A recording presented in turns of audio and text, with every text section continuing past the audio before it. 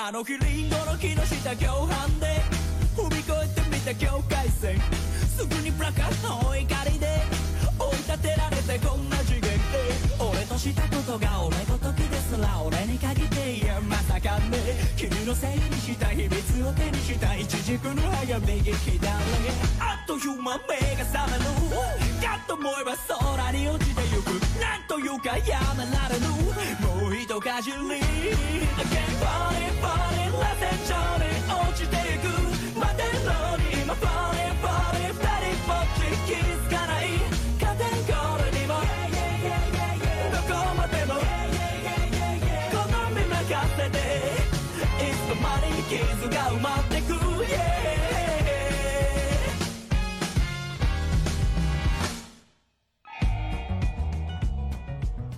Hey everybody, welcome to another episode of Unlimited Railworks, Video Game Choo-Choo's anime podcast. We got everyone back here again. LV is back from hell. Hi LV. Well, I don't know if it was hell. It could have been nice. I don't know. What were you doing? I guess it's the opposite of hell. It was a very anime-free hell. Okay. But somehow I managed to catch up, as you see in our notes page. There's a lot. Yeah, I never doubt you. If anyone's going to pull it off, it's going to be you every time. I wish I had your fortitude, endurance. That's the... Well, like how people, like, I gotta squeeze in my steps. I gotta squeeze in my anime. Yeah, squeeze in your teppin. Oh, God, yeah. And you're really squeezing it, that's for sure. Maverick, you're also here. Hi, Maverick. Hey, people don't know shit about romance. That's very true. It's very, very true. Yeah. It's hard. Sometimes it is hard. It is hard to write, beautiful, compelling, the most beautiful romance you've ever seen. It is not hard to write something that doesn't sound insane, which I feel like common failing in the world of romance anime specifically. It shouldn't be hard to write about, like, hey, these are two people maybe getting to know each other and potentially, making something out of that. It shouldn't be that hard. And yet Rental Girlfriend is on chapter 187. You rent them. How's the inflation? Yeah, right? The man was... even at the part that I was at, that man had no money to do that shit. He was like, oh boy, I'm using my entire budget for the month on this, haha. And it's like... Okay, and this is going on for you. Anyways, John. Hi, John. Hi. I haven't been watching anime. I mean, this is we've said it a million times. This is a bit of a bummer season. I know, but we've also been saying it's a good time to catch up on stuff. Then I didn't do that. So catch up on anything that it doesn't have to be anime. Catch up on sleep. Catch up on games, catch up on just that's what summer's hanging for. Out. Yeah. I will think actually this is good. I can start with this. I can lead with this. John, I did watch 2 episodes of Uncle from Another World.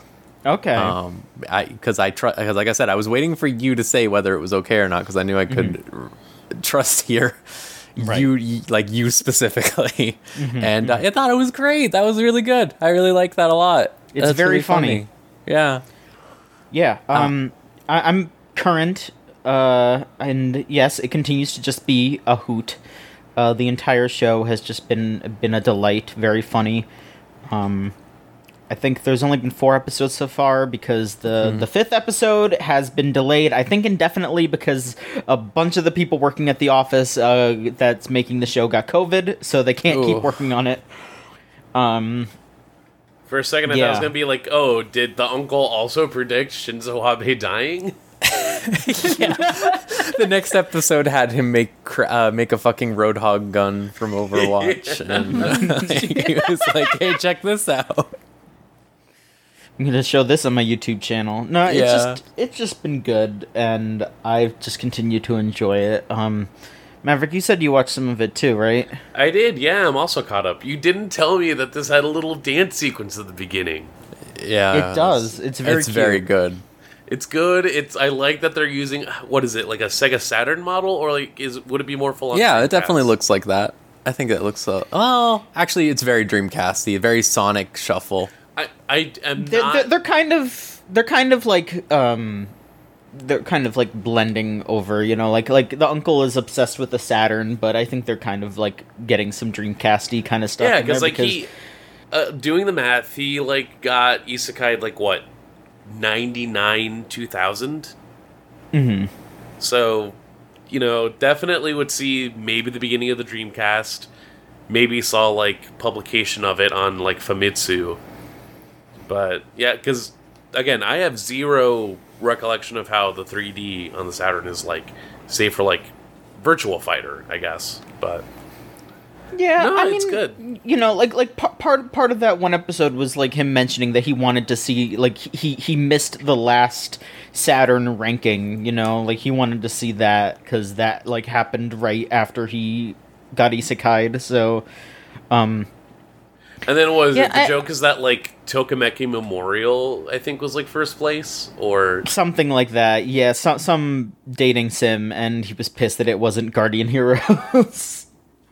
Which extremely funny because as soon as that episode was out, I immediately like I have some friends who are like Sega heads, and there was immediately not really discourse, but there were immediately people being like, "Pfft, I can't stand with him anymore. Guardian Heroes sucks," you know. Like immediately people like coming in and being like, "No, Guardian Heroes rules. Fuck you!" Like it was perfect. Absolutely perfect. Exactly what I needed from this show is just, you know, dweeby Sega arguments. Like, we're in it, folks. We're talking about Sega. But no, I do hope that there's an episode where he just, like, realizes that there's a whole nother console for him to experience, and that's just, like...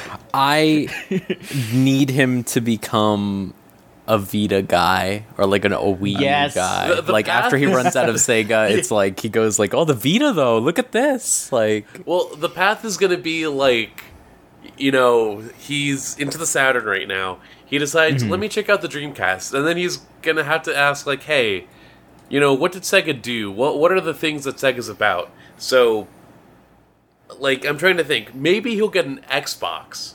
'Cause, like, Yeah, an original Xbox.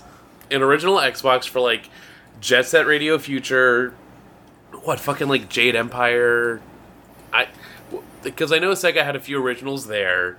He'll somehow... SMT Imagine. Yeah. Fucking, he'll get into... He'll get into the GameCube because he wants to try, like, Sonic Adventure 2 Battle. Mm-hmm. And then maybe he'll actually figure out the Yakuza series, and then he'll be like, alright, I'm good, I'm set. He just like me for real.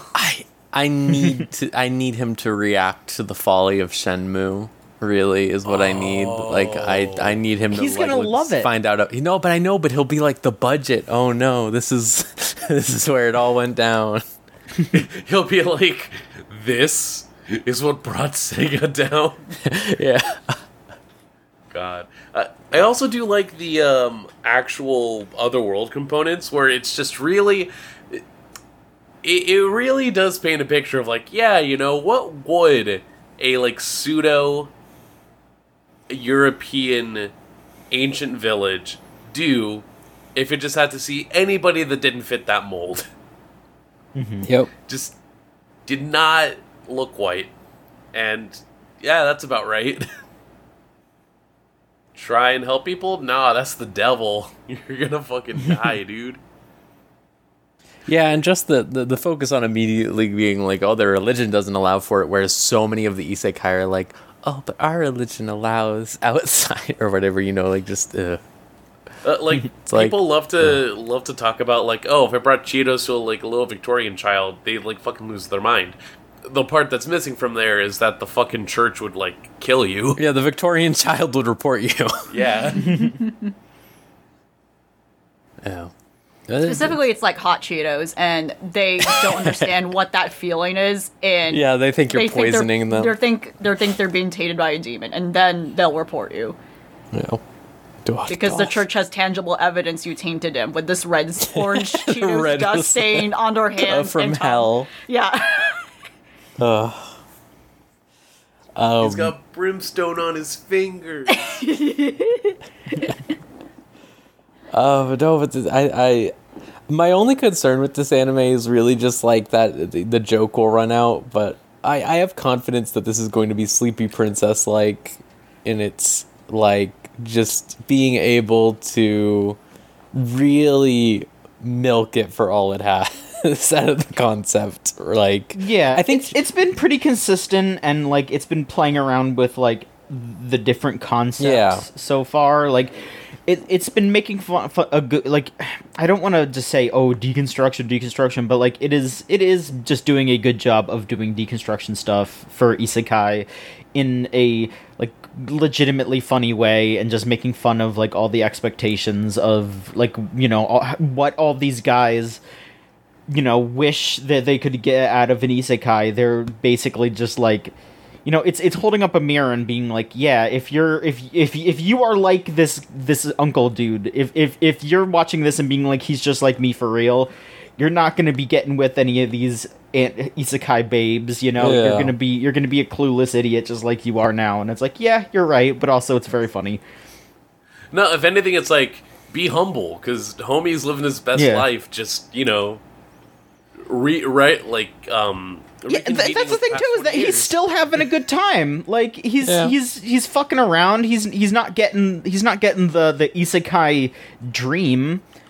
But you know what? He's out there and he's still doing fucking good for what he's doing, and he's helping people, and he's not really expecting anything out of it. And you know, that's what isekai. That's how you should be always. You should just be out there fucking using what you got to help people, and also you should find a video game console to be obsessed with, because I think everyone should do that. Exactly. It shows so much the ethos of just like the uncle, even from the get-go, where it's like in that little and like the opening, he's just like immediately like, how do I get home? How do I get back? Like, that's what isekai at the time was. You didn't want to stay here. You got stuff to do back home. Okay, you learned a lesson. I still gotta go. It's not dive face first into a truck and now I get to stay here and with 7 wives. Yeah, with my 7 wives and my big dick and my like zero insecurity. Yeah, the insecurity is still there, but yeah, it's like it really is the transformation from fantasy to power fantasy was really just how it went. Yeah. I think the effective thing about this series is something John said last time, which is just them using the real names for things is really just like it gives an entirely different vibe than when like your Sword Art Online is pretending to reference Dragon Quest or something like that. Like being able to have these these real examples of something like that, I think it really strengthens it, especially with like you said, the way they talk about YouTube stuff in general and stuff like that. Like, just this very realistic and grounded approach to talking about this stuff and this concept really helps it, because I think of like some of my favorite parts of Slime anime, like when the dude's having him make manga for him, right? He's having him make all the Shonen Jumps, and he's like, how did Tokyo Ghoul end or whatever? And it's just like, that's just like a funny bit to do. So like having an entire series about funny bits like that is, I think it's good. I think it's really good. No, there's one bit, I forget if it's in the second episode, it might be a little bit later on, but it's like, I linked it in the chat where it's just like a joke about like, it's the rise of the VTuber, the virtual hot girl avatar will be here now, and it's like, what a funny joke. And I'm thinking about it like, oh yeah, Sakura Miko debuted like 4 years ago. Yeah, Kizuna Ai was actually doing shit, like and 2016 or something. Yeah, like I remember those little clips because it's like, oh wow, they made the anime girl say fuck, and it's like, I was a stupid college kid. I didn't know that they were actually like performing. Yeah. Yeah, I'm hoping this continues to be good because I'm enjoying it. I was really glad, because I really was worried it was going to be like bad jokes about isekai, but I really do think that it has the right head on its shoulders, as it were, with regards to it. I think there really is something to be said about how insane isekai is, and more works in the genre, not even just the genre, just the works in the medium, really need to talk about that, because you shouldn't just make an entire your entire like main genre in your medium wish fulfillment about dying and going to a better world. That's just insane. That's just insane. My man was living through hell because a girl was mean to him and he couldn't play Sonic the Hedgehog. Yeah. That's your fucking isekai world. Yeah, I hope you enjoy it, gamers. Yeah, are you kidding me? I can't even be on my phone unless it's another world where I'm trapped with my smartphone. He doesn't even use it then. What's the fucking point? Oh, well, you see, if those are all those hot women, you wouldn't need to use a phone. I don't care. Ugh. I want to watch YouTube. I want to watch Badish. I am fucking dreading whenever that fucking second season comes out, and every week John's in here like, yeah, it fucking sucks. Don't worry, everybody. I'm ready.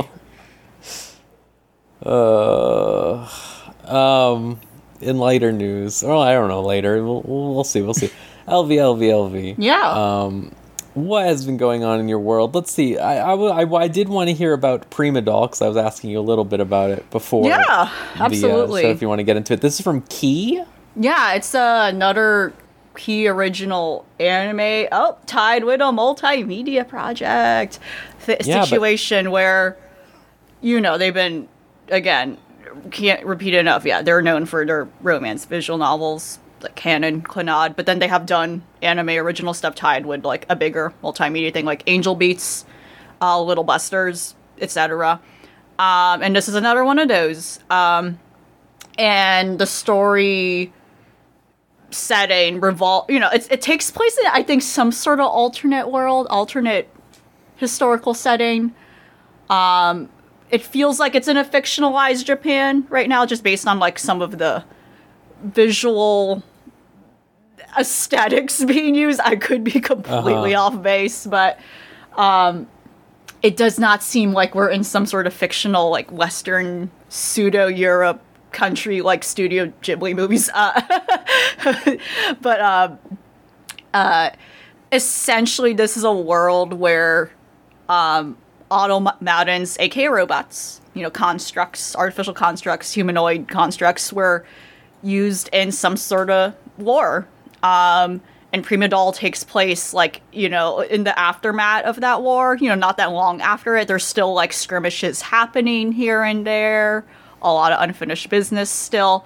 But from my understanding, war is generally done, but there's still, remnants of, like I said, remnants of, stuff, smaller battles happening, and occupation, sadly, going on, and, to an extent. Soldiers are present, etc. But what has happened as a result is that now a lot of these robots are, out of commission. And now they're like, what do we do with them? And we focus on, a group of them where they're basically at, they're basically under someone who's, rehabilitating them. They're, it's, a little refuge place and safe haven for them to kind of recover and be repaired and whatnot. One of the main robot girls, and for clarification, I forgot to elaborate, but for some reason all of them, well, not all of them, but most of them have the appearance of this pretty young woman or girl. But meanwhile, there's another tier of them that they just look like robots. They're faceless. They remind me a lot of the little guys in Nier, for instance. They look like that. But then for the most part, our main focus is on the humanoids that look like young women, young girls. And our main focus, the main one, the main automaton, she's this pink-haired young girl. She doesn't really know what her purpose was. So there's an interesting thing that's explored here where, a lot of these robots were, again, they're basically war veterans. They're basically have that background. But meanwhile, she, on her hand, doesn't really seem to remember, or she's a little listless in terms of, like, why was she made? But all she knows is that she can sing. And she believes singing is a way to, like, uplift people's spirits and bring happiness. And, you know, she does it, like, spontaneously as a way to communicate with people. And that's, like, a recurring thing throughout these stories where she sings to, just to alleviate the mood or, you know, be a part of something. And, you know, through her being kind of like the center, she meets other robots like her. All different stories of, like, oh, wow, this one, for instance, is like she's slowly losing her memories. She's just going to be turned off. And that's that. And, like, if she ever gets reset again, she's not going to remember, like, her original consciousness or her original personality and stuff like that. She's basically dying. Another storyline involved her, like, running into a robot that had, like, a deep connection with her master, basically, her owner, and trying to go through, like, trying to understand, like, you know, what was going on with that dynamic. Because, again, this character is literally like a child. She's looking at the world through, like, a naive lens, whereas all these other robots are, like, fucked up and, like, just really going through it.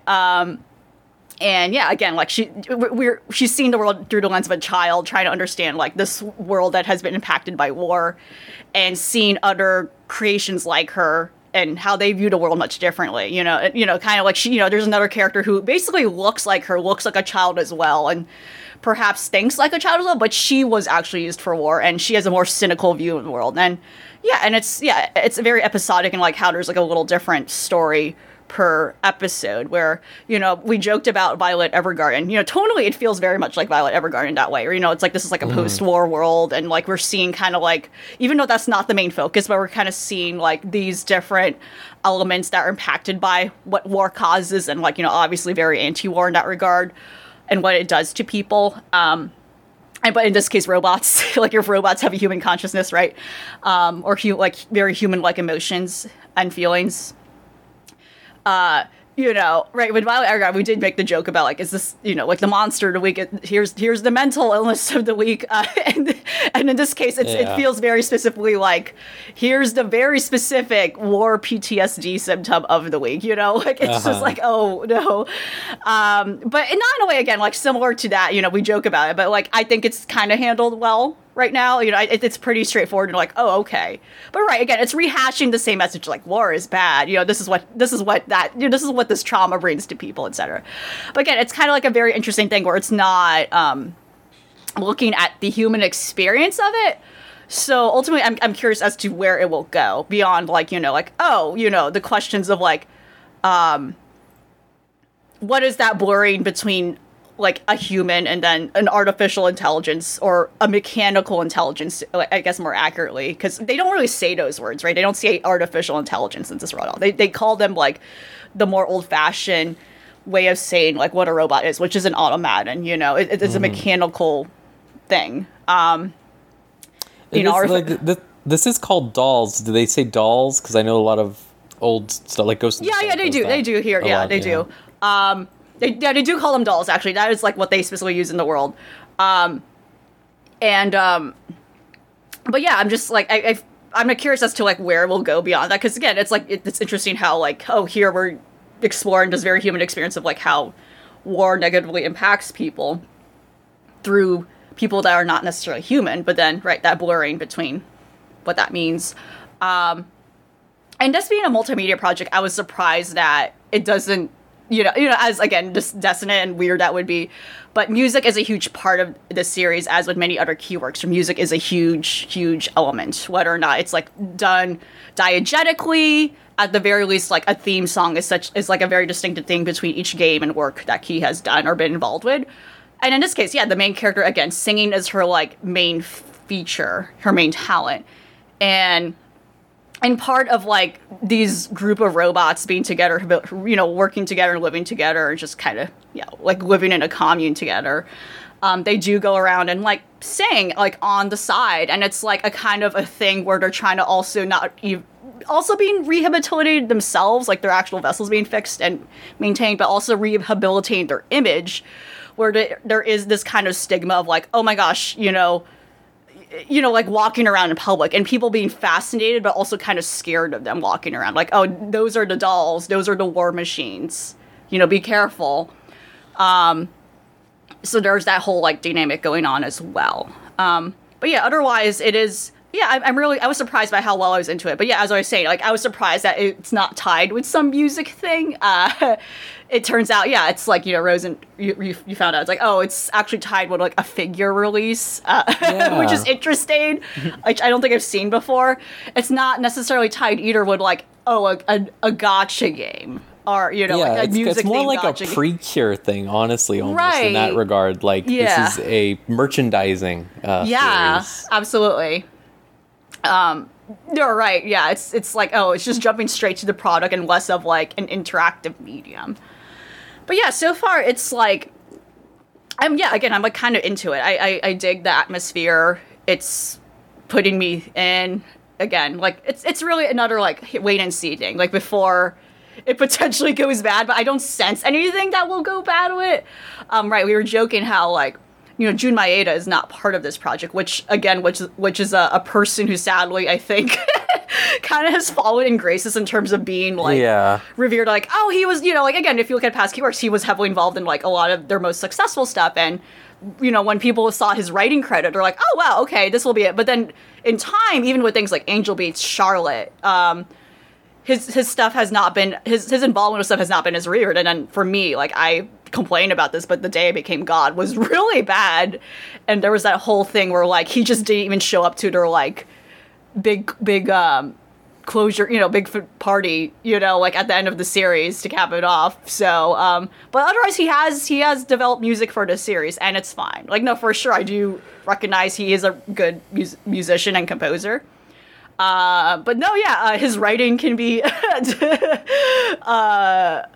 mixed. That's like he was not involved with this, so I actually don't know who specifically. It might be a lot of new heads, maybe a lot of new folks that never really have had prior experience with Key, which tends to be what happens with studios that have like that longevity. They just kind of keep using the same people for a while.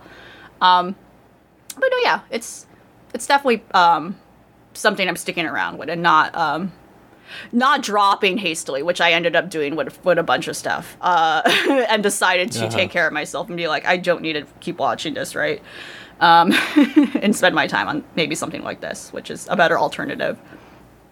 Well, it's like, I'm glad that you're practicing a little self-care, because that is crucial in the anime field. Because you can... Well, speaking of a lack of that, hey, I know that we have some highlighted ones here, Maverick, but I'm really sorry that you're still watching the Cuck Show. We can talk about something else. No, I'll just... What is there to say? What is there to say? Yeah, that's it. I'm just...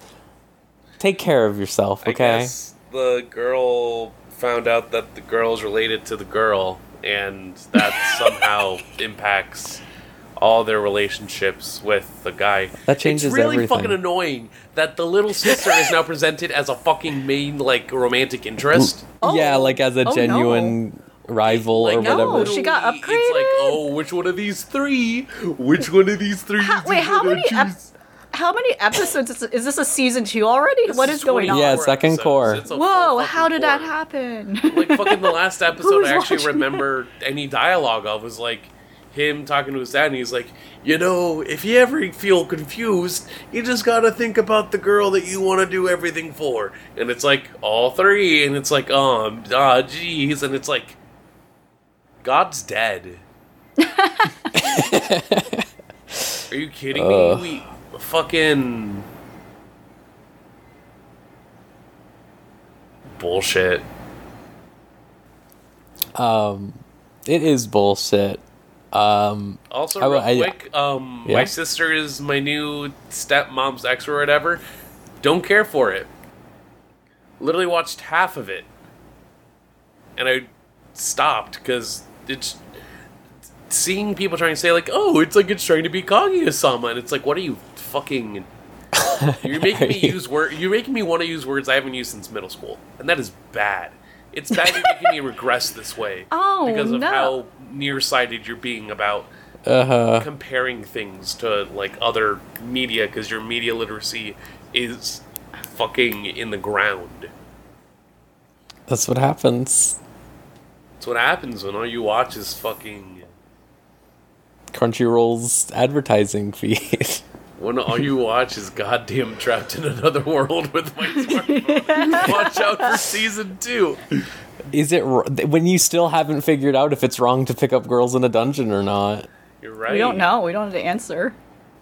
That's why they have to keep watching. I think a bunch of people have, like, I don't know if it was in your group, but in our group here talking, Call of the Night, which sounds like it has an interesting boy-girl dynamic on the other hand. Yeah. Can you go into that? Like, what's up with that? Please, I will. Yeah.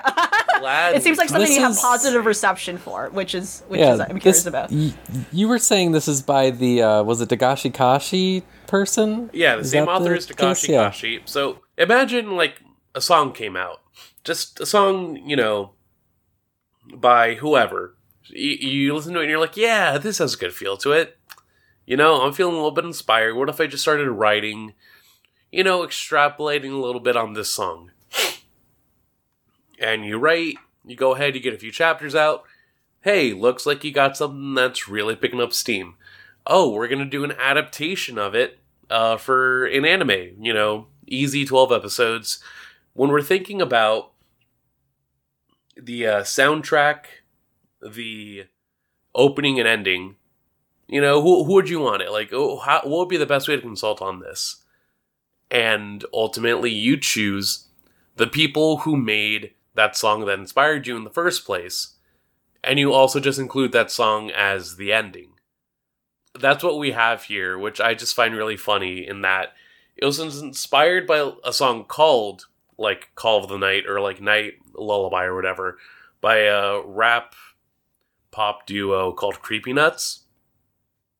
The Gashikashi guy is writing, like, several chapters of this, and then, as far as I can tell, Creepy Nuts is now, like, actually soundtracking the show, and they also just made the opening and the ending, which, it's a fun little cycle. I like... Yeah, when honestly, things have a fun you little love to cycle. see it. Yeah.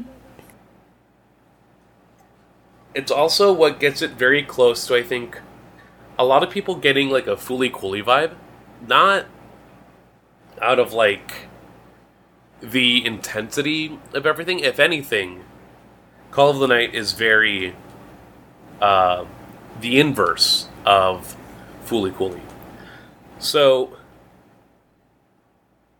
with the actual events of the story, you have this kid, Yamori Ko, fine, regular, degular kid. Just that after a while, he's trying to go through school. He's at the tail end of middle school. Someone gives him a love letter, and he doesn't really know how to respond because he's never been good at that. So he's like, "Hey, I'm sorry. I don't really, think about relationships." Everyone's giving him a hard time because it's like, "Wow, what's going on? Why are you so cold?" And he's just kind of like, "You know what? I'm done. I'm not about that right now." So he's just a shut-in because, he's living by himself in the middle of the city, which I assume is a thing. I am aware that it is a thing that people can go through, I believe, but have never really picked out the details of it. But basically, staying at his place, and starts to try and sneak out at night, just to, figure out, if I've got all this time in the world now, let me, stay up late. Let me try and go out, because I also have trouble sleeping. And in one of these, walks around the town, he ends up meeting up with this girl named Nazuna Nanakusa. Fooly Cooly references, am I right? Fucking... Yeah. But, no, eventually just talking to her, he finds out, oh, you're a vampire. And she drinks his blood one night, because apparently he has good blood. Oh, of course. Hey, just know, sometimes... yeah. Sometimes You find a guy who blood. gives good blood, sometimes it's... It's there. But he's like, wait, why am I not a vampire? And she's like, it's kind of like... there's rules to it, but since, for pleasure and for the species, it can get complicated. But basically, if someone's going to turn into a vampire by my hand, they gotta fall in love with me.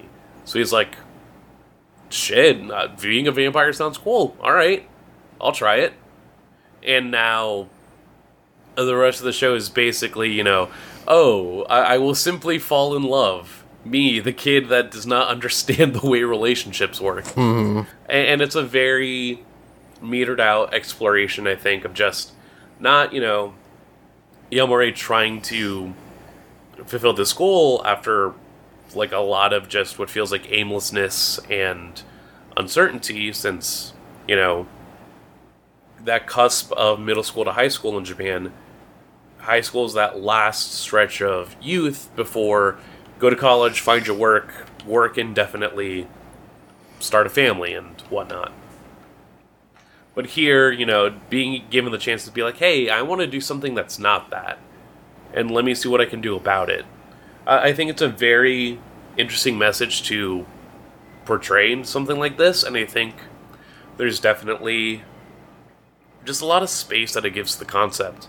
Eventually, he meets up with one of his, like, old schoolmates, Akira Asai, who is just getting up early because she's, always there at school, doing what she can, doing, like, everything that she's able to. And eventually, she just gets caught up with Yamori and Nazuna just out of, like, circumstance. Like, I'm waking up early enough. What if I tried, like, staying up late enough? And through there, it's just, like, a reminder of, like, hey, dude, like, I know that you feel lonely. I know that, like, it's been rough. You got somebody else out there if you ever want to talk or anything. I think it has a very comfortable vibe. It's very cozy in a way. And it also, like, I don't know, like, it has fun with its horniness, because it's by the Dagashi Kashi guy. Yeah, of course. There's no way around it. You look at the vampire, and it's like, alright, yeah.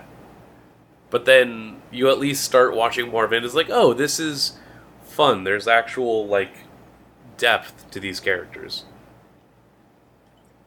And part of it is like, okay, this is me. The person that, for multiple episodes of this podcast, has lamented and, like, vehemently spewed acid at most of the romance strips that come up in anime. This is doing a better job of keeping me convinced in this idea that this 14-year-old is going to become immortal by falling in love with this being of an indefinite age. I can get very factual and like, oh, this like about it, but at the same time, I'm at least having a good enough time to be like, oh, if it works out, there you go. Which is hard when everything that tries to lean into that is also just very skeevy about it. Yeah, definitely. That's honestly kind of the main problem I feel like with most romance anime in general in recent times is they're either like super skeevy, or alternatively the most chaste thing you've ever seen that it just feels unrealistic. I mean, let me go through it now. Kaguya-sama, literally the best romance because of how much of a slow burn it is, and also because it's just really realistic to the situation it presents. Yeah. And phenomenal. My Love Story.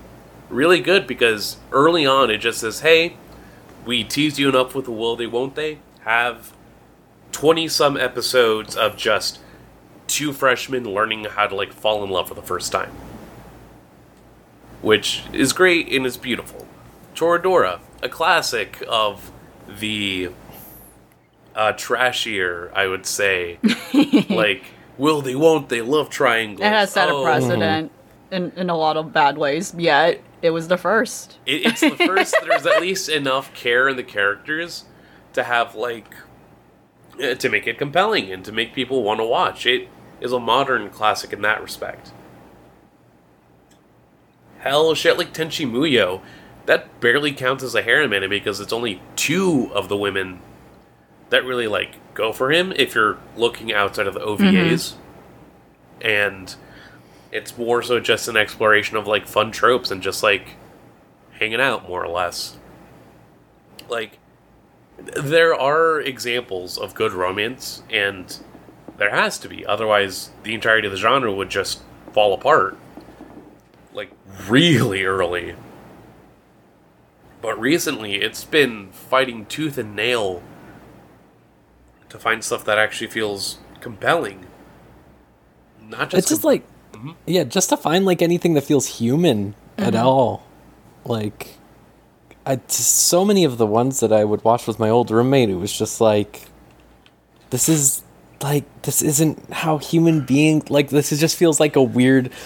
You know, the problem with a lot of romance stuff in general is just this weird projection of, like, this is what I think girls are like, is what happens a lot of the time in these. There's definitely some where it's like, this is what I think boys are like, too. But it's like... The joke would be, oh, this is somebody that only read visual novels or played dating sims. But then you look at the legitimately good dating sims, and no, these still have character depth and an understanding of what the build-up to a romance is like. Yeah, it's just like, where is all this coming from so often? Yeah, it's definitely like a weird, like, exaggeration of how maybe someone is perceiving what they wanted their teenage romance life to be. Also, like, unfortunately, like, probably deeply influenced by, like, fiction establishing certain tropes and exaggerating them. You know, I think a lot, too, about, like, again, American TV shows involving teenagers. A lot of them are very, you know, again, not all of them, but similar situation. A lot of them are very, it's just over-dramatized, sensationalist.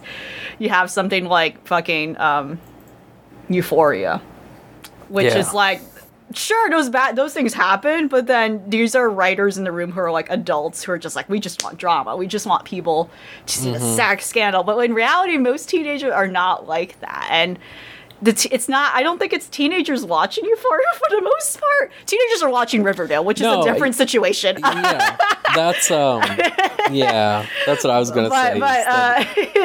But yeah, it's a similar problem. It's a weird, like, lens of, like, I'm an adult now. I'm going to make this fantasy of what my teenager life I thought it would have been in a, like, insane cinematic, just weird way, right? Like, probably not even like a self-insert fulfillment fantasy, but like, I don't know. It's just lying to teenagers who are watching. Is like, that's not how it should be. That's not great. Like, the thing that really gets me a lot of the time is a lot of these works in general really feel less like... And the reason I think a lot about this is I can't remember what the fuck it was called, but the one I watched that was like the dude went back in time or whatever to make a video game. Yes, remember? That one. Yeah. So the thing that really struck me about that is like how devoid their creative process was of any like genuine interest in things. Like, it wasn't like so for example, right? I'm playing Tsukihime Remake right now. And that game is oozing with, just in general, the original Tsukihime especially as well, like, Nasu being like, I fucking love Vampire Hunter D. And I want to make a thing that's like Vampire Hunter D, because I think Vampire Hunter D is really cool. And it's like, in that anime, that dude didn't have any games. Like, they didn't talk about anything. Like, when I say, like, the Uncle anime is really good because they're talking about things, that's kind of why. Because it's like human experience in general, especially in the medium of creating art and stuff like that, is based around liking things, you know? Like, it's based around, like, liking concepts, ideas, these specific works that inspire you. And there's just so many people, I think, in general, that are making things, and they're just like, I want to make a thing, not I want to make this thing. It's just, I want to make a thing. And that's how a lot of the romance stuff has felt. Like Rental Girlfriend, for example. That dude, there's no way that dude knows anything actually about, like, what it's like to be a rental girlfriend or want to convey anything about that. Yeah. It's entirely based around him going like, I need to write a story. What's something that's interesting? Yeah. What would be a gimmick in the romance community? Like, there's no interest in actually, like, wanting to express these ideas behind the romance or the relationship between these characters. It's about just creating this story with a gimmick. Yeah, absolutely. And it's just like, ugh. And to bring it back to Call of the Night, you know, it's the fact that I bring up that relation of interests where you listen to a song, oh, let me, like, base something out of Yeah. it, and then go into it. Like, it also implies the art direction as well, because a lot of this is based off of, like, you know, if not the actual experiences of the author himself, like, or the author themselves, just, like, you know, sneaking out at night and going off to do whatever, it's at least trying to evoke this idea that, like, you know, when you're out in your own neighborhood at, like, midnight, 1 a.m., yeah, shit just feels sleepy. You're either seeing, like, stuff popping off. I mean, this now coming from someone who's 25 in the middle of Brooklyn, like, yeah, the fucking city that never sleeps really does, like, have a stakehold there. But in places like, you know, rural, like, suburban Japan, yeah, it's gonna be fucking lonely, and you're probably just gonna be, like, walking around seeing, like, the lights and whatever else is out there, but you're at least, like, giving that space. There feels like such a lived experience of what it really feels like to just bum around when no one else is there. And that's really been striking to see as well.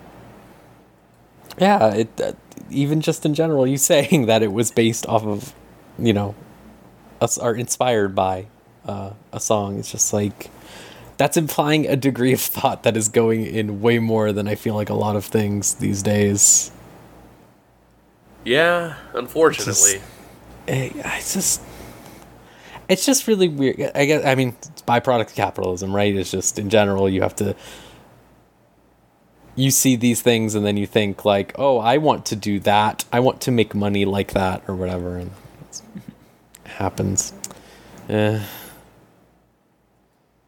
But good. I'll probably check out Call of the Night because I watched Dagashi Kashi before, so I can take that writer's worse stuff. So, and again, it doesn't feel like it's, like, going to, like, any edgy level. It's just, you know, hey, this is an experience to write about, so gonna lean into it. Ultimately, it's, again, that inverse Fooly Cooly versus, oh, I'm so horny, I'm gonna, like, grow up because of it. Here it's just like, you know, what does it mean to actually want to do stuff? Even if it's something as simple as, instead of going to school, I'm gonna stay up late.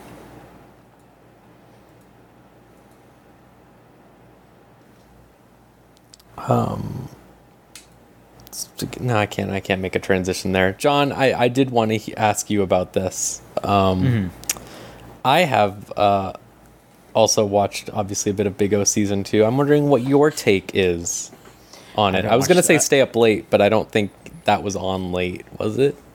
I mean, it was on, Maybe. like, Adult Swim, I guess. It was on Adult Swim? Okay, I didn't know if it was Yes. Toonami, like 6 p.m. I don't fucking know. I'm sorry, don't trying to fucking contrive know. some bullshit. It doesn't matter Okay. anymore. I mean, I have only watched, like, 1 or 2 episodes of it. Yeah. I mean, it's still more Big O. I don't know. I mean, I know that, like, some people say that the rest of it isn't as good as the first half, but I don't know. So far, it's just been more. So Yeah. I think my only problem with it was the robot design of, like, I think I said this when we were talking about the show proper, but this focus on, like, the heads-up displays extremely all of a sudden, obviously because it's a post-Ava world. Sure. And that part I was fine with because it just feels like more of the, you know, getting into the nitty-gritty of the robot. But the robot that they fight in episode 2, I was just sort of like, Like, it has a cool sword, but it has a lot... It feels a lot less mechanical. Sure. In a way I don't know. that's really weird to me. It really feels like you see Ava's influence all of a sudden everywhere. Yeah. Sure. But I still think it's fun. Yeah. Obviously. I'll keep Yeah. watching it. That's Yeah. all I got. I'm Oh, sorry. too. No, that's fine. That's fine. I just figured I'd check in with you. It lets me talk about another show that we've been watching that I'm watching season 2 of, which is Thunderbolt Fantasy. When we were talking about Thunderbolt Fantasy, I remember the thing we were all saying was like how there's this big reliance on CGI that slowly goes away over the course of the series to an extent. That second season has barely any CGI, and they do a ton of practical effects in a really funny way that makes it really satisfying to watch. Oh, hell yeah. Nice. Like they're doing shit like lighting really tiny candles in front of the puppets, and Oh, yes, yes. like they're having like little tiny bugs on leaves, and they're like whipping up dust clouds instead of making CGI like blasts or whatever. They're like literally creating little sandboxes and putting Oh, the that's puppets in and making them awesome. blow around. Or like you can see where they have like a flashlight over this dude to make him look purple. Like it Yes. fucking rules. Love that. And also in general, I think Thunderbolt Fantasy Season 2, some people have told me that, again, like Big O, it gets worse for a little bit or whatever. But I have not felt that way. I think the problem with Season 1, as much as I liked it, I liked it quite a bit, was that it took a long time to, like, for you to, like, get who all the characters were. This time around, like, first 3 episodes, they introduce everyone. And then you're just watching it all unfold, and you kind of already knew like what the deal with Shobuhan and you know, the enigmatic Gale, Yeah. etc. Like you know what their deal is, so it's just Right. like they don't have to like do that. They can just have these guys fucking around and doing stuff. And I think it's really good. I think I highly recommend watching it if you liked any of season 1 because it's just more of it but better. It's basically entirely new characters besides Sho and the enigmatic Gale. So it's I would go so far as to say like you could probably just watch even just that if you wanted to, but I think season 1's still pretty good. There's this dude who like is I don't even know.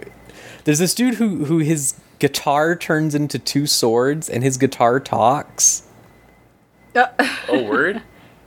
Yeah, and there's like this really good like just this bullshit where it's like, oh yeah, the dude doesn't talk that much or whatever because he has like a cursed voice or whatever, so he just lets his mean guitar say everything, which is fun. But it's like one of the first times he speaks in the series instead of letting the guitar sing is like he's doing this like task with the enigmatic Gale or whatever, and then he just like pulls out his sword and he's about to hit him and he's like, why are you hitting me, we're friends? And he's like, you're like the most annoying guy I've ever known. He just says it like outright, and I was just like, god, it's a lot of fun. It feels even more like a Chinese story like puppet show type thing than the first season. Like it really has a flow to it, a lot of like little bits of repetition and stuff like that that reminded me of Three Kingdoms in a lot of ways.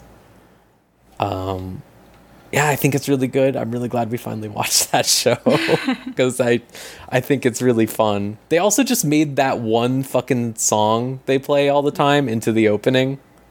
Oh, Nice. natural.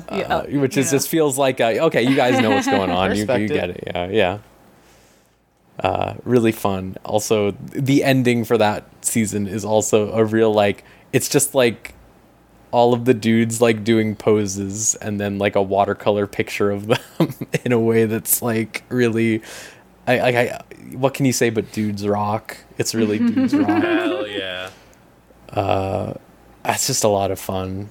It's really low stakes too. It's just like I don't have to think about like, uh-oh, is this going to go somewhere bad? Because the worst place it'll go is just an episode might have an underwhelming fight or something, right? Like it's not like don't have to worry about Urabochi's other shit that he does. All the but yeah, that's been a lot of fun. Yeah, my normally non-anime watching roommate watched fucking Psycho Pass recently, and I was Oh yeah. who the fuck told you to watch Psycho Pass? Psychopath is like extremely the thing where it's like it's peak Urabuchi writing where it's like, oh, this is a cool idea. Oh, he's ruining it. Yeah. I think that's how my ex felt about Psychopath, because like they got into it all on their own when it was definitely at that time of like, oh, watch all these anime, and they're like, I'll do this though. And I think they mentioned by the end of it, could have been better. The thing that I remember the most is like that I feel like season 2 was better and he didn't. Okay, I might be completely wrong. I think he didn't write it. I think he didn't write season 2. He did not write season 2, and it was better. And this man is credited as a very successful writer? Like, I'm not trying to be smarmy about it. It's like... Because I've now seen multiple Urobuchi works, and it's like... It's very strange. I don't know. People like Fate Zero, I think, right? Do people like it? It's the worst Fate thing, but people like it. Come on, man. Madoka. It's just like... I liked Madoka. Homer is... But Madoka wasn't even just him, is the thing. That's the thing with all of his stuff, is it's like... All of his stuff that he's famous for is something he worked on with someone else.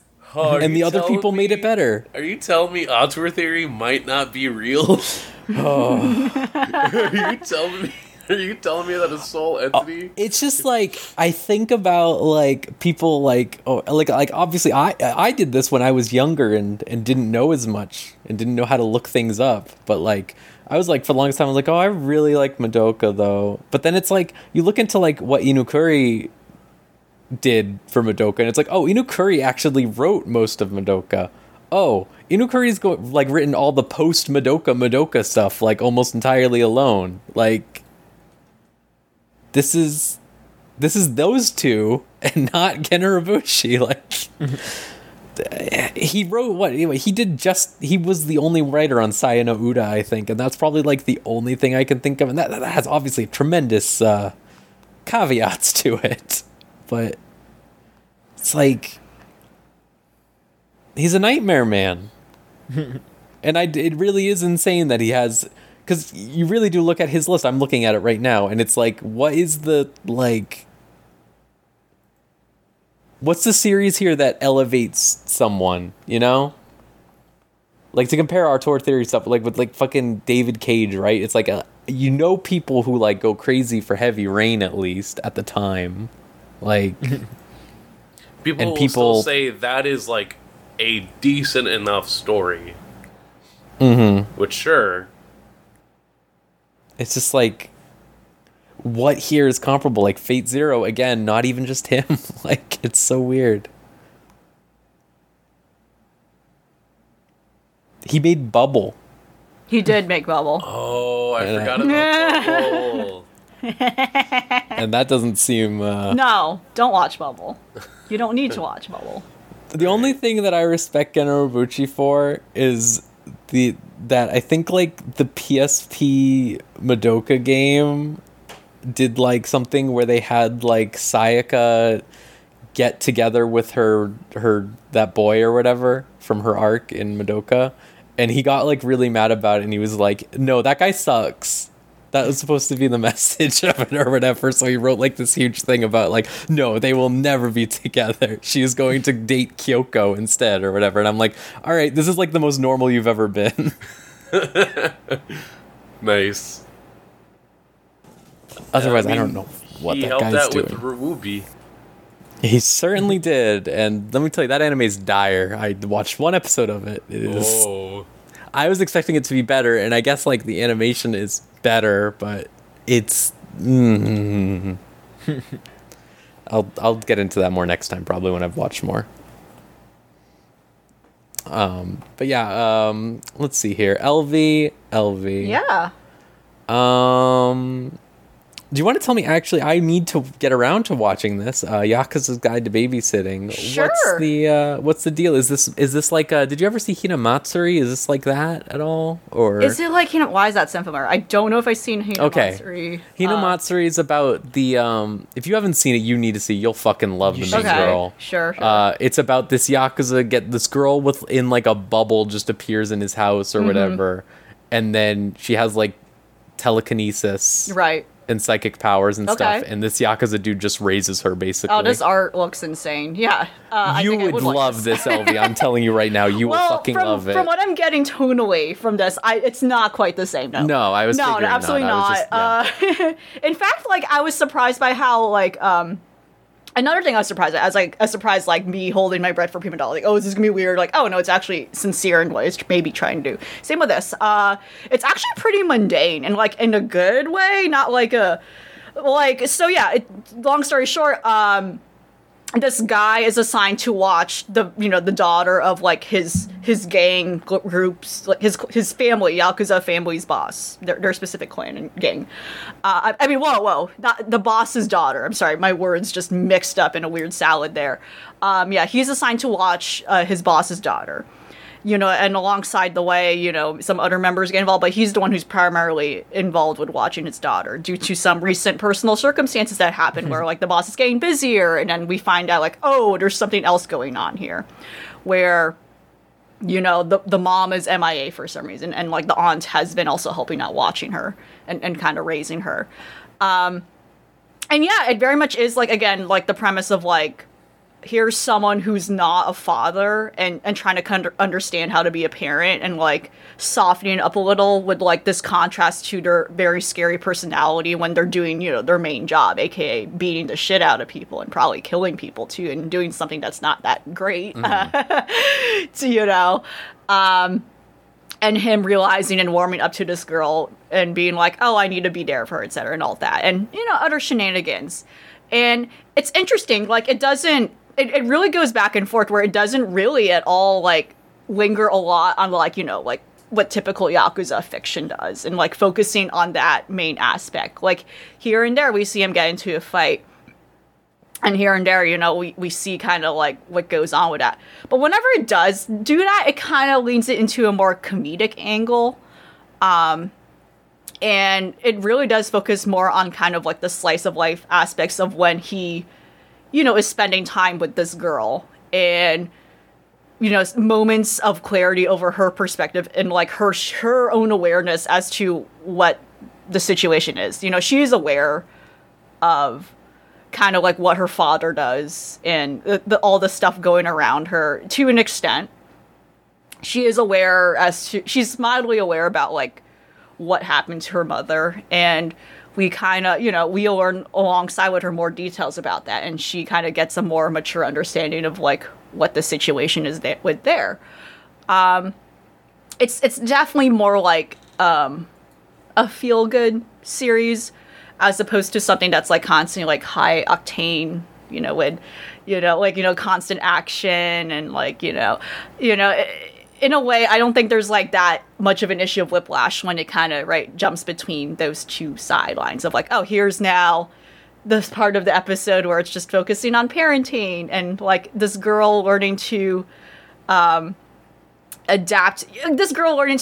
the fact that she is different from her classmates and her friends for some reason, and realizing that unfortunately in a very sad way. And then this guy coming to terms with like his own morality and as to why he's doing what he's doing.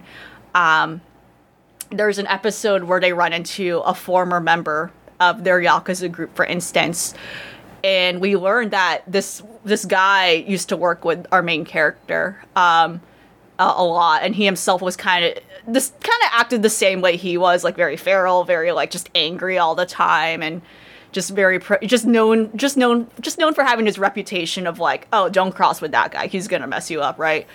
But he actually left a couple years ago, with much shame, yet on good terms still, but it's still like there's still that tension that they acknowledge over like he chose to leave because he himself had a child with a woman, and he doesn't want to like destroy that, and he wants his new family to be safe. And they do run into him, and we see that child, who again is like about the same age as the boss's daughter. But we see stuff like that. It really is mostly. It really is kind of like a grounded drama in that way. It's not. I feel like right now, yeah, it doesn't. The Yakuza stuff is kind of like the foundation that leads into like all the conflict and kind of the inner turmoil the main character is feeling, as with the little girl who is also the secondary main character. But that said, it really is like kind of like another parental drama series, and yet another series I've seen this year that involves like an unconventional childhood, unconventional household, and like, oh no, here's the consequences of why this kid is not in a normal household, and this is what happens. There's been a lot of those this year for some reason that I've all seen, and we're all like, I personally thought was good. There was Kotaro-kun, Daemon, and then now this one in a row. But yeah, that's what it is so far. And again, unfortunately, we have to keep thinking about this. Like, I don't think this is going to go the weird, unfortunate Usagi drop direction. You know, we have to unfortunately keep thinking about this every time there's another parent. I don't see that happening at all in Daemon. I don't think it not at all. Like, with the way Daemon ended, which I don't know if it was brought up, but like, I don't see that at all. Like, it ended on like an open-ended note because it's an ongoing series. I don't see that happening here. And right now, I don't see that happening in, the Yakuza's Guide to Babysitting. The most recent episode is really weird. It felt like a shitposting episode. You have this, this, like I said, the series like has just it's just basically like a lot of tender moments of this guy kind of reconcile, like, oh, I'm not a good person, yet I'm learning to like cherish this kid, right? The most recent episode was like their boss wanted them to make a YouTube channel because the Yakuza have like a bad reputation and we want to uplift it for like in the public eye. So they make them like stream wearing masks. And then it goes into this insane thing where they become famous. Like, they become a famous, faceless, like, Yakuza singing group or something insane. And then it ends on this dramatic moment of, like, the main character, again, the guy, like, going, like, oh no, I've gone too far. I never wanted this. And he starts crying. And I'm like, what is this? It's, like, it was kind of funny, but it was a really weird direction. And then it turns out, like, it was all a dream. He's actually just back at home, still watching and babysitting the girl. It was very weird. Very weird, and, like, did not match tonally to everything else in the series thus far. But yeah, when it goes to comedy, it gets really unhinged. So that kind of is, like, some of the weaker points. But other than that, yeah, I think it's just another, like, kind of feel-good series. I don't know, like, yeah, it does have notes of, like, the Yakuza games, too. Like, in that regard, like, just the human aspects to behind these people and all that. But, yeah. Yeah, I only watched episode 1 recently, but I did appreciate when there's a gag of, like, someone being like, man, what did you do to piss her off? Did you, like, sneak in right. or changing? The immediate response is, whoops, I just accidentally dropped my green tea on you. Because why the fuck would you, like, make that why would you bring that up in any way? Like that is a good tempering of, like, okay, cool, we're at least immediately probing ourselves to not, again, get away from the Usagi drop zone, stay more in, like, the sweetness and lightning zone. Yeah, absolutely. Yeah, that's another series that I think is a good reference point for what this feels like so far. And again, she feels like a child. The main girl. She feels like a child. She acts like a child. She does very much the thing where she does not know, like, how to express things the way adults do. So she's quiet a lot. The way she describes or perceives the world is very different. Mm-hmm. That and the fact that, like, when you basically live in your dad's space of employment, like, everyone else is very cordial and formal because that is what everything looks like. So it makes sense that she's like, oh, I don't know. Like, I don't know how my dad's gonna feel. I don't know these things because literally my other example is just people, like, being so poker face about everything because that's just how business works. It makes sense that, like, those moments of emotional growth have to be a bit more deliberate.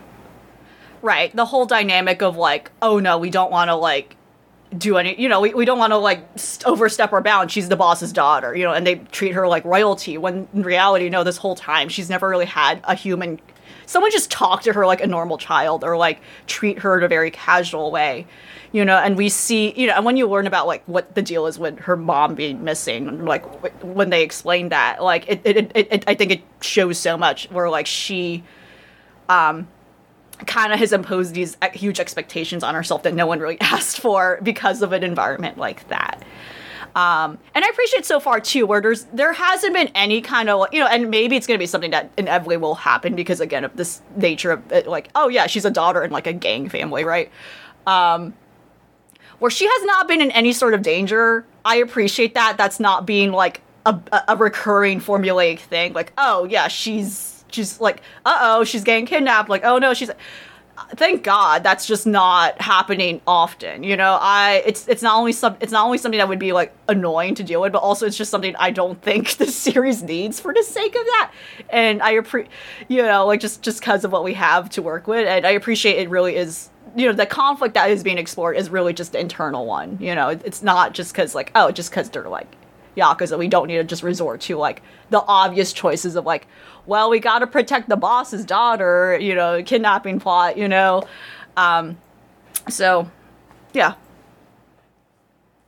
I definitely think you should check out Hinamatsuri. Oh, yeah. I'm noting this now, yeah. Man, when you see the bartender girl, okay, you will you'll lose your mind. You will lose your mind. That series is insane. That series is just, it's really good. I always forget about it, and then I remember it, and it's just and then you just laugh at it. It's like such a fucking insane series. You'll see what I mean. Like, it's not even in the ways you'll think. Like, I'm promising. Serious. Once you see like what is going on with all these other girls, it is like depraved. Okay, that's good. It's really fun. Oh, good lord. So no, I'll check that out. If it's going into a more serious show than what I had expected. It'll be good to measure my expectations, as it were. That's good to know. We can talk about this Maverick, Futo PI. Yeah. Yeah. So this is the Kamen Rider double anime, for those who don't know. My immediate impressions was, it's insane how horny this woman is that they've put in to here compared to, like, you know, standard Kamen Rider fare stuff. It's fucking nuts.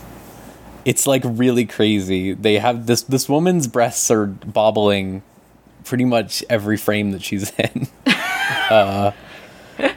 And it's like really. I have a question quickly. This is like a sequel in a way, or is it like a tie-in? It's a sequel, right? Okay. I think it's an official manga sequel. Is it targeting the same demographic? Theoretically, okay. Yes, right? It's made by the same writer. Are bobbling. Okay. Yeah, but there's this anime woman, and she's. They're calling her the witch or whatever. Unfortunately. Yeah, she has like pink hair or whatever. This is very strange because Double is perhaps one of the gayest Kamen Riders, but no, I'm curious. What are your thoughts on this? I thought it was like pretty okay. I thought it was pretty all right so far. Yeah, it's fine. Definitely stoked the I love Double section of my brain. It's good to see everyone again. When I heard like, oh yeah, oh man, now that she's married, I'm just like, what the fuck? What is that? Yeah, she got married in the movies. They did a little like V cinemas or whatever back then, and she got married to Excel then. All right. Yeah, they were kind of setting it up near the end of Double, a little bit, but they really went into it in the movies. Crazy. Yeah, I really like that Philip has green hair in this. I think that's a really inspired choice to go with. I mean, like, if you're gonna have your anime stand out in a way, like, it makes sense. But, no, it's good. Yeah. The use of CG actually isn't too glaring. No, yeah, it looked totally fine when they were doing the driving sequences and everything. In a way that surprised me because I feel like that is where CG is used the most and generally the worst in my experience. Mm-hmm. You have like, I mean, I always joke about the horses, but cars especially. Oh yeah, that you have a fucking like vehicle usage in a Kamen Rider series, animated Kamen Rider series, and it actually doesn't look too bad. Yes, yeah. I even thought the weird like POV shot they did of Philip walking around or whatever, or it's like first person going through the office, like that was also CG, and that didn't look too bad either, honestly. I was fairly impressed considering, obviously a lot of the CG in Kamen Rider proper is very hit or miss. You never asked me to think about good CG in Kamen Rider. Shut the fuck up about that. Exactly. This isn't what we watch Kamen Rider for. No. But it is surprising to see, and I am hoping. I need to see more of the series to make a full judgment on it. Obviously, I think like the transition to this medium versus live action with practical effects and stuff like that is definitely there's a loss being felt. But also, like they're never going to make more live action double ever again, right? Like realistically. Nah, not unless it's like for some sort of continuation or. They just do a crossover thing or something. That's it. Like the fact that Oz is getting like 3 movies is like out of the norm only because the dude who plays Ankh is like in every Kamen Rider series or whatever. Right. So it's just like, yeah, this dude's around, so we can just make Oz stuff. Yeah. But like, I feel like the double guys are gone. I mean, they're not even voicing themselves here. No, which is it's weird hearing Shotaro with like a heavier voice. Yeah. I think Philip has a pretty good it's pretty on model, as it were, yeah. Yeah. And then God, the voice for again, like the assistant is weird, not for like a one-to-oneness, but just for like presentation, because like Kamen Rider is very, again, children-centric, live action. Even if it's presenting action or drama, it's still comedic in a way. Yeah. So, especially her as like the comedic relief a lot of times, it's just like, what are you doing here? Like, very exaggerated. Versus here, it's kind of like, it's a different form of exaggeration, which I never, took to consideration until, now you're gonna like make something like different, or to translate it into a different medium means you are gonna have a lot of like differences. Mm-hmm. Apparently, also, since this is an adaptation of the manga, I think, apparently that lady's supposed to be like Shotaro's fucking love interest or whatever, and that's like, yeah, that's insane to me. Beard of the year. Again, I cannot like very emphasize. Yeah. The first thing you see of this lady is just tits are bouncing. By the end of the first episode, you're like, oh, we knew that you'd be here bathing at naked in the park. Fountain. Yeah. And it's like, calm down. But none of this was there. Yeah, like you wrote a series about 2 guys fusing into a dude. Like I'm sorry, but you yeah, like just lean into it, like it's just like fucking Oz has like the tragedy homosexual angle going on in that most recent movie they made for it, that it's like, well, they are aware of it. What is this weird like what's that guy retroactive posturing? Who is this guy who's afraid to let his characters be hard-boiled going on about? Yeah, really. If we push boobs on the kids enough, they will not turn gay. They won't. Yeah. That's what's going on here. Yeah. You won't end up like Philip. No. Yeah. Unless those boobs are attached to somebody who uses he/him pronouns. Oh no! Oh no! Toward it again. Damn! Happy National Boobs Day. This is a good time to also say, like, we were talking about it last time when we were talking about Dawn Brothers, but Kamen Rider Geats was properly announced. It's starting in September. Did you look into like what this series is about at all, Maverick? I did a little bit of digging. It is another Battle Royale Rider series. So if you've seen Ryuki, trying to think about which other ones have been around. Blade to an extent, Gaim. Agito? I don't. Agito was I think more... that's true. Agito's weird. Yeah, I'm different. 3 stories intermingling with like an enemy versus multiple riders there, yes, but it's not like they're actively fighting each other. Yeah. Yeah, whereas this is like they literally in the press release they're like it's just like Apex Legends or PUBG. And Yeah, in case kids ever forgot, the Battle Royale. It's Remember that being written movie, Battle Royale?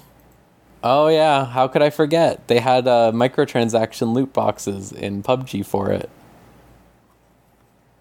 Like 2 years ago. It was like, wow, cool. This one's being written by the Xade and 01 guy, and I know people like 01, so that sounds promising. And I know people really loved Xade. Yeah. Dr. Gamer, like I said. What's not to love? No, but the suit's got like a cool kitsune design and stuff. It seems fun. He has a gun, which I was shocked by after, we made the joke about the Shinzo Abe stuff earlier, but like really like I'm impressed at the lack of. Japan is very much a country where they like to pretend things don't exist. I would simply just accept the fact that, hey, me putting this in my media doesn't affect, yeah. I would just be able to say, oh, right, it involves, having conversations with kids about what goes on. I would love that, but then I think about, like, Karano Kyokai's evil weed, and it's just like, that is just how Japan's going to be about it, generally speaking. I mean, hey, ways... I saw a part of the preview video where he does a neat trick where he's spinning the gun under his hand. Yeah. That rocks. I think there's also, it looks really cool. Yeah, it seems like it's going to be a lot of, like, different animal themes. There's a silhouette of one rider that might be just, like, a panda. Yeah, I saw one with, like, tusks or something, or, like, cow horns or something. It seemed cool. I'm all for. I've been watching Ryuki recently, so I'm interested in it. I'm all for a modern take on that format almost. Because Ryuki is very of its era, even if it's good. Yeah, no, Ryuki, like, I would need to get back into Ryuki, but it's definitely early 2000s and extremely as fantastic as it is lauded and people praise it as one of the best series. Again, that age definitely shows. So to update that to, a more current sensibility, that's not a bad call. Yeah, especially since I feel like the last 10 years or so of Kamen Rider series in general have been very, very, very good. Broadly speaking, ignoring a Ghost or a couple other weird ones, but like, Build, 01, Xade. Right. Yeah.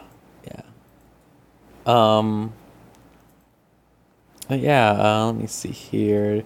John, is there anything you have to say about the Maid show that you did not watch anymore because it's one of those? Yeah, I guess I'll just briefly talk about this. I thought the Maid was really pretty, and I was like, I want to see what's going on with this because the Maid is pretty. You're right. And here's the thing, you're right. I know I'm right, but what I'm also right about is that it's really boring and it's also Shotokan bait, so I'm not going to watch it. Yeah. It really feels like I don't know if this is the case with this one because this is by the Jahi person, right? Isn't that what you said? Like, yes. Yeah. So it's just like at a certain point, it feels like the series just gets made based off of what should have just been like, hey, here's my Twitter doodle for the day, and instead it's like a 24-minute episode. Right. I feel horny for this Maid today, but you decided to make a whole series. Some good fan art. Fan art. Yeah, I guess it's just like it's all a psyop to get more art of their OC in the end. Good work. I mean, these days, even if you are just making something to post on Twitter, it gets turned into an anime anyway. Like they made that fucking like Doki-chan anime and shit like that. Like that so many stalking fetish ones. Yeah. Yeah. The Miru tights, whatever it's called. there was sadly more than one, yeah. Yeah, they're gonna do it anyway, so I guess they're kind of just like doing it a little bit out of order here. So whatever. I couldn't get through the first half of the episode because every single bit is just, wow, this lady is mysterious because she's doing something a little weird. You know, she's like reading a book to herself in this library, like she's muttering to herself. Isn't that crazy? And then she's like, actually, I was reading about housekeeping because I want to treat you better. And then the little boy is like, oh my goodness, she's so mysterious but also so pretty, and you know, I got a little crush on her. And it's like, all right, now what? And then there's nothing after that. It's just the same thing again. And I'm like, all right, we're good. I'm going home. I've had enough. Goodbye. I will be going elsewhere. I will not be spending my time with you. Mm-hmm. I must away now. Yes. So long. Auf Wiedersehen. I wish there was... I want to be there. I want to be at the meetings where this anime gets signed off on. You know? Like, it's just like... Doesn't everyone just go, cool? Like... Or is there, like, anyone who's like, isn't this kind of weird? Isn't this, like, a weird thing to make for... Like, why are we making this? The utter fate, too, of, like, this will do numbers. Yeah. This will get numbers. Like, maybe it'll really? do numbers on Twitter, but, like... like, that's all... The only lens I can see this through is crowdfunding or crowdsourcing fucking art of this woman. Like, it's like, I did not get enough Jahi fan art. Pixiv Box is now a thing and has been a thing for years. That can be utilized. Yeah.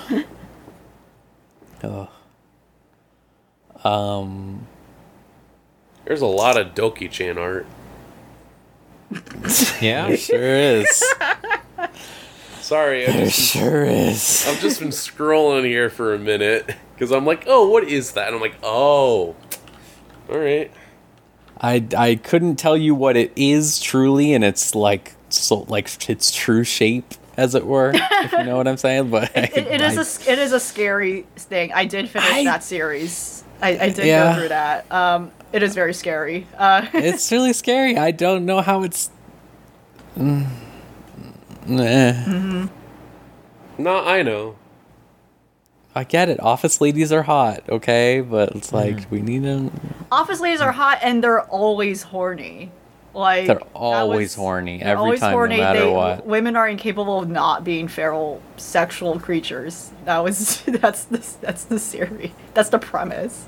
I mean, like, the fact that somehow becomes more, like, risque or, like, groundbreaking than, oh, every woman be subservient until a man come by. That's like, oh, I got you.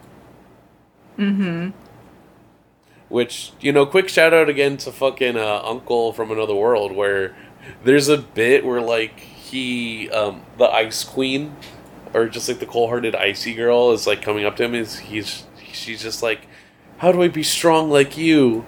And he's like, who called you a coward? Who has said all these mean things about you? If you want to be a shut-in, just be a shut-in. And she's just like, oh, Amen. Thank fucking God, dude. Thank fucking God. Somebody gets it. Somebody He's out there like, gets it. I can make her worse. I mean, that's what his fucking nephew and the childhood friend reacted like, where they're just like, oh, Yeah. come on. I was trying to think if I had anything else to say. Really, I'm just going to throw it over to Elvie in a second. But I'm still enjoying Licorice Recoil. Oh, yeah. I think it's very good, very, very good. They had that episode 4 was insane. That was an insane episode for crazy people. It was great. Yeah, I mean complimentary, obviously. And it just, I'm impressed so far. It has not done anything insane. It made me go watch Princess Principal. Because it sort of gives me that vibe. Yeah, totally. Yeah, they're very similar. Yeah, I think that's still great. I'm loving all of Kojima's tweets about it. It's so good that he found it. He is obsessed. I just loved his, like, a few days ago I tweeted somberly, Licorice Recoil, and that tweet was seen 8 million times. Free marketing right there. Yeah. Wow. He was posting some thirst traps and shit. No, he earlier, was. too. He was. He's Beach first time he's trunks. wearing fucking sea shorts, you know? He's like, yeah, the pants are off. The legs are out. He's calling it Licorice Recoil now. Also, which I really like. What was this one he just tweeted? He watched episode 5. He says he'll be back next week to control the recoil. Like, I don't know what's going on with him, but I'm loving it, and I think honestly also the show's pretty good. The animation is great in general. It's, you know, I talk a lot of shit about A1 Pictures, but when A1 fucking is putting their effort into something, it shows, like Kaguya and stuff. Mm-hmm. Maybe this really will make nice to Kojima. Maybe this will make him write good women. This is what I was thinking, is I was just like, maybe this will finally cure him. He's finally realized, wait, women can be people too. You got girls out there? What the hell? Women can hold a gun and don't need to be fridged. I want him to discover Yuri and just be like, wow, wait, huh? Wait, this is, huh? Come on. He's gonna die. He's gonna... His Too much brain will women. explode. LV. What is going on with Chimimo, which I had forgotten about when we were going over the list. Speaking of women, this is about a family of sisters. Speaking of women. Speaking of women, who one day they just get these weird little cute orb creatures, seals, bunnies. They're not sure. They're not sure what these are. Some of them have horns. Some of them have like wings. They're little cute little freaks. As more and more accumulate in their home, they base a demon from hell basically comes on by saying like, oh hey, those are all my like envoys, little imp creatures, and I'm here to bring hell on earth, like, bow down to me, etc. Like, they don't take it. They actually make him feel bad and very insecure that he's not capable of doing that, or they just think he's a weirdo and they kind of shoo him off for a bit. And then over time, they're like, oh, okay, maybe we should, like, shelter him? We don't know what to do with him. But then, yeah, he's just like now an honorary family member of their house, just basically freeloading off with them. But secretly, he's trying to, like, get back with, like, oh, yeah, I need to report back to hell and, like, take over, or etc. While in the midst of, like, these cute little creatures being these, not being necessarily helpful. They're just existing now. Just doing their own thing, etc. So it kind of is similar to the premise of J.E., where, she's just unwittingly, like, thrown into the human realm, and, like, oh, fuck, she's actually kind of useless and doesn't really... She's not what she's hyping herself up to be, and meanwhile, there's all these, like, external, like, factors impacting her and getting in her way, and, like, she herself, like, similar to this, demon character, who doesn't have really a real name. He's just referred to as Jigoku-san. Kind of softening up to the human world and kind of second guessing, like, oh, what is their end goal? And yeah, it's like, at a glance, it's like, is this a miniseries? It's not. It's like full service 30-minute episodes. There's like 2 segments each. And it's a pretty funny show. There's like a couple of like questionable jokes here and there, or at least jokes that don't land. I'm like, but for the most part, I was surprised by how funny it is. And also at a glance, this is not a kid's series whatsoever. It doesn't go into, like, vulgar adult humor, but definitely humor that's like, oh, this is, like, yeah, this is for an older crowd, for sure. No, kids are not going to get this. Like, there's a recurring joke where, like, the middle sister, who's probably, like, 20, I don't know, like, that's what they're implying, because she has, like, a part-time job. She might be in college. She, like, she always goes to the bar and, like, comes home drunk. Like, this is not for children. And it's also like written by and has some hands by the folks who do Shin-Chan. It's also animated by the same studio who does Shin-Chan and Doraemon. So it has this Flash animation look and is clearly made in Flash animation, though it's not called Flash animation anymore. It's now Adobe Animate, which is what I'm assuming they're using from what, but clearly there's like a lot of effort put to it, and they're not just like using it in a very limited way, and they're using it in a very tactile way where it's like enhancing the kind of the cute, simple art style and adding a lot of movement and dynamism in like places where it does matter for like a lot of comedic beats and more, hectic like kind of moments. But overall, yeah, it's just a funny kind of like gag to gag series. There doesn't seem to be a real continuity. Again, like you have that end goal of like, oh yeah, this demon wants to take over, which I think will probably not happen, right? It's like one of those things where kind of like something like Shin-Chan is like, I have a feeling these characters are probably going to be stuck in like a time bubble where it's just going to keep recurrently going, right? But who knows? Who knows if there's an actual like endpoint to it? But right, yeah, there's like some jokes here and there that like I'm like, why? Otherwise, the rest of the series is pretty fun and good. And yeah, the oldest sister, a hottie. She's I made a joke of being like she's going to be on the lesser known waifus Tumblr page at some point. She is what is going on here. You just see her and I'm like, oh okay, I get it. But yeah, there's some, like, again, like, off-taste jokes, like, yeah, they make a fat joke at some point, and I'm like, come on, why is this, what is going on here? Why is, like the bit is that the demon, he starts discovering, like, wow, human food is good, and it's a really funny joke of, like, from his perspective, this is repulsive, like, the way people are cooking seafood, or handling, like, desserts, like, what the fuck?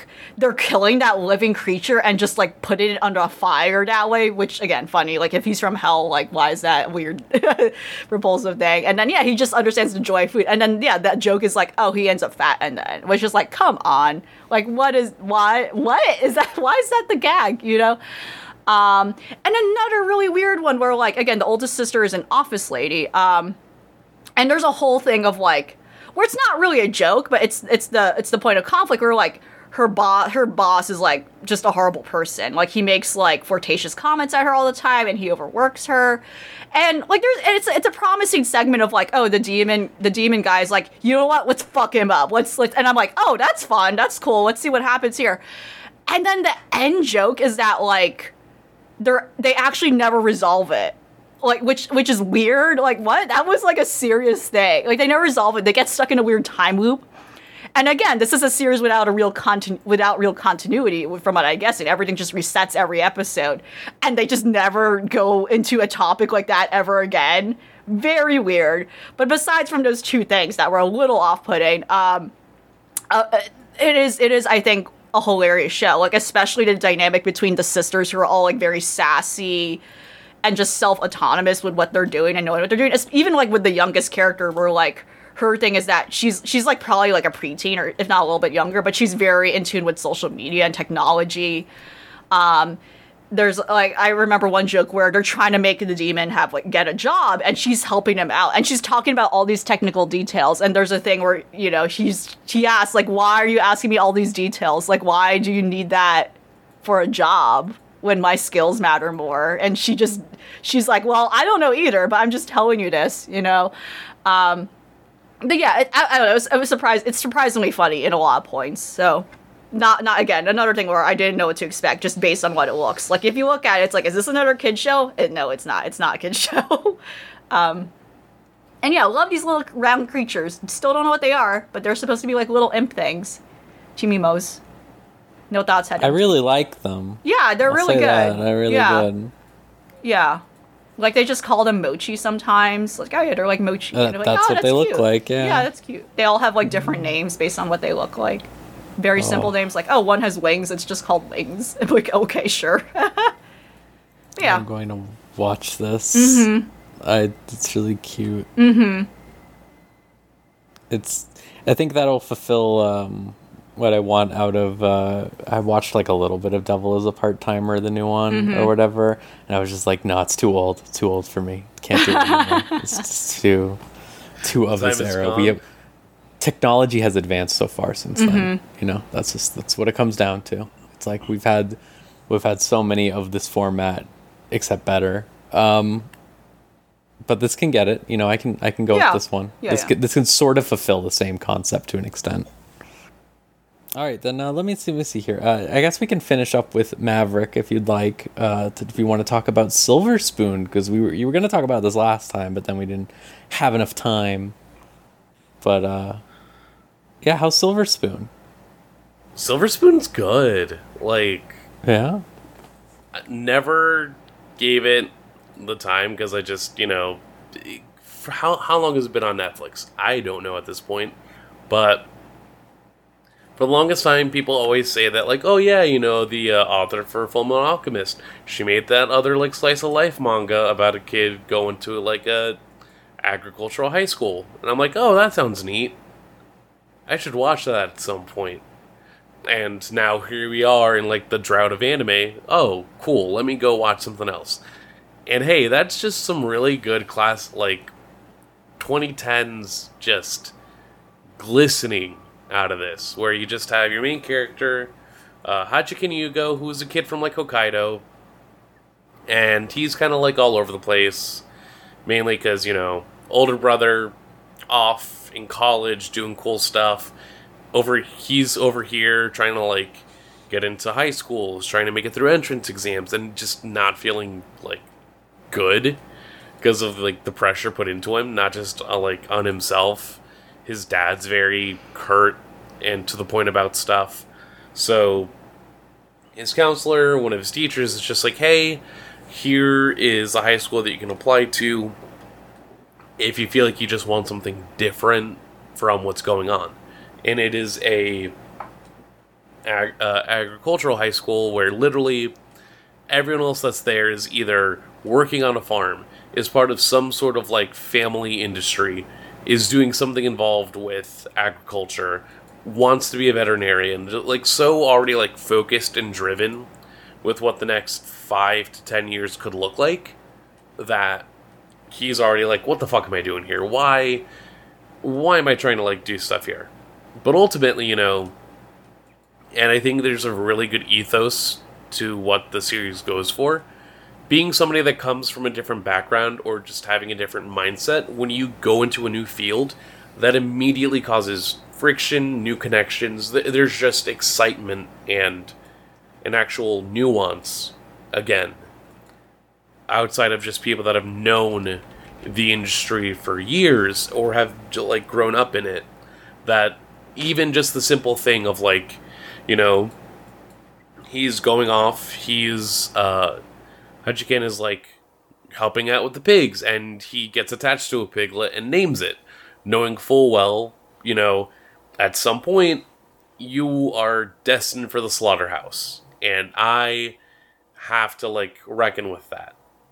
But also, you are adorable. I love you. All time and again, kids will be like, oh, dude, don't name it. Come on. What are you doing here? But also, it's that opening up of an actual conversation of, like, what does it mean, to actually be in that situation where life is constantly in your face. And not just life, but the consequential death. And specifically death in the means of sustenance for someone else. Actual circle of life shit. It never gets, like, super heavy, but it discusses it in a way that makes sense for, like, a kid just getting thrown into everything. The characters are really fun too, I think. There's good fat representation here, I would say. I think one of the Sando characters, Tamako Inada, you do definitely get jokes of, like, oh, geez, her? But interspersed with those, then you do just have the genuine joke of, like, she is a business demon, and she knows how to do business well, and will never pass up an opportunity to, like, go ahead and, strike up offers with people. One of Hachiken's roommates is also a bigger guy, and there's this joke I liked at the end of one episode where they all get inspired by, like, one friend who's in the baseball team, and it's like, man, you're doing that much to do what you need to?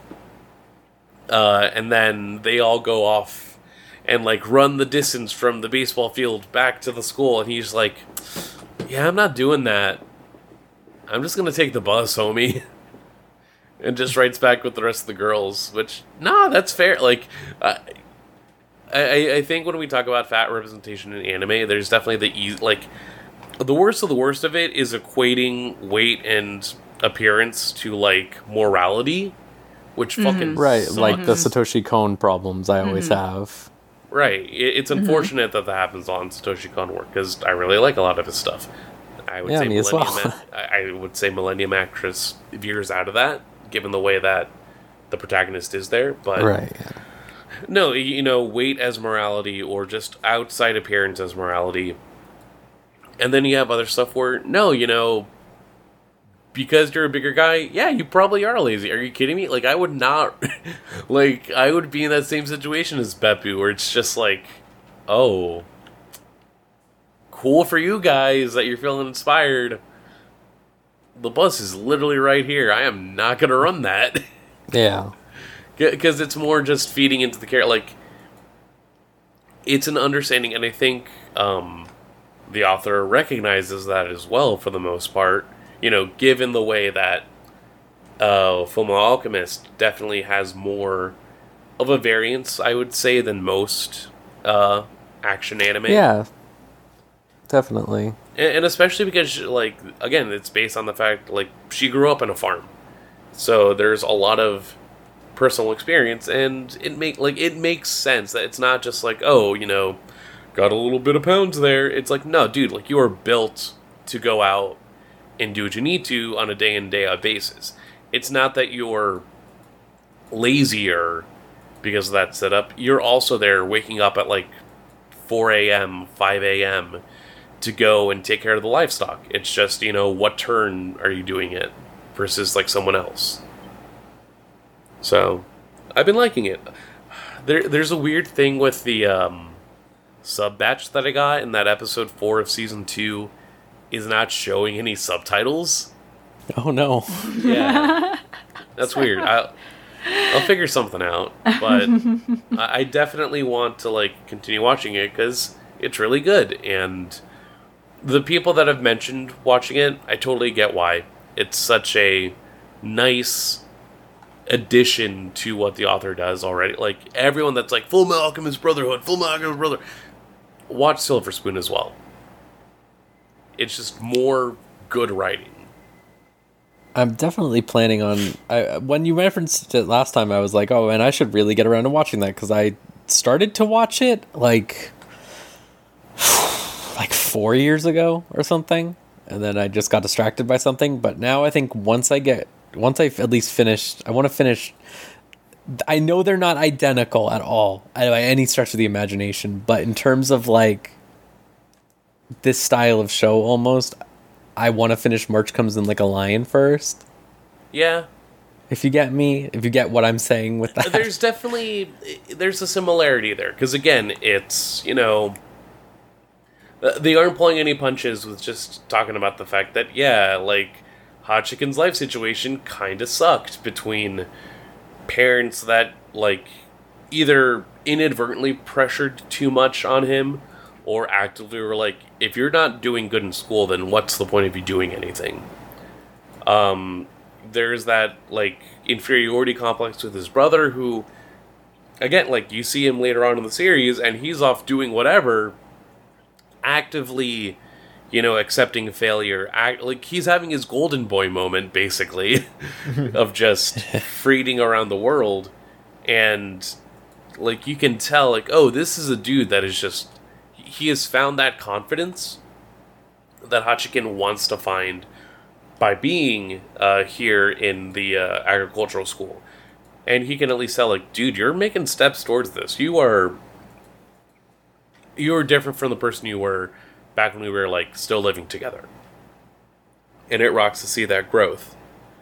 And, I don't know, again, when we're talking about just, like, ultimately, a kid that's eventually going to see half of this stuff because it's so easy to access anime nowadays.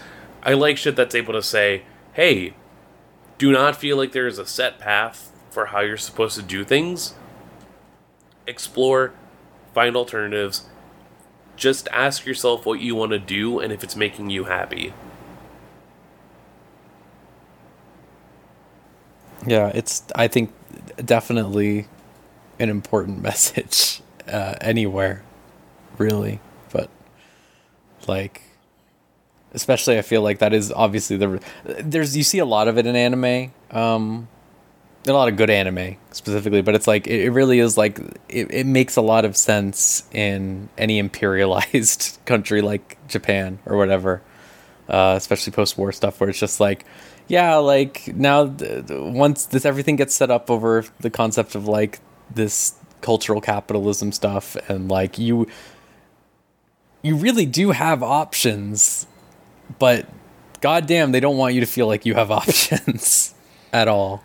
And like just discussing that, and like especially for kids, I think especially it's really important to get that in their heads.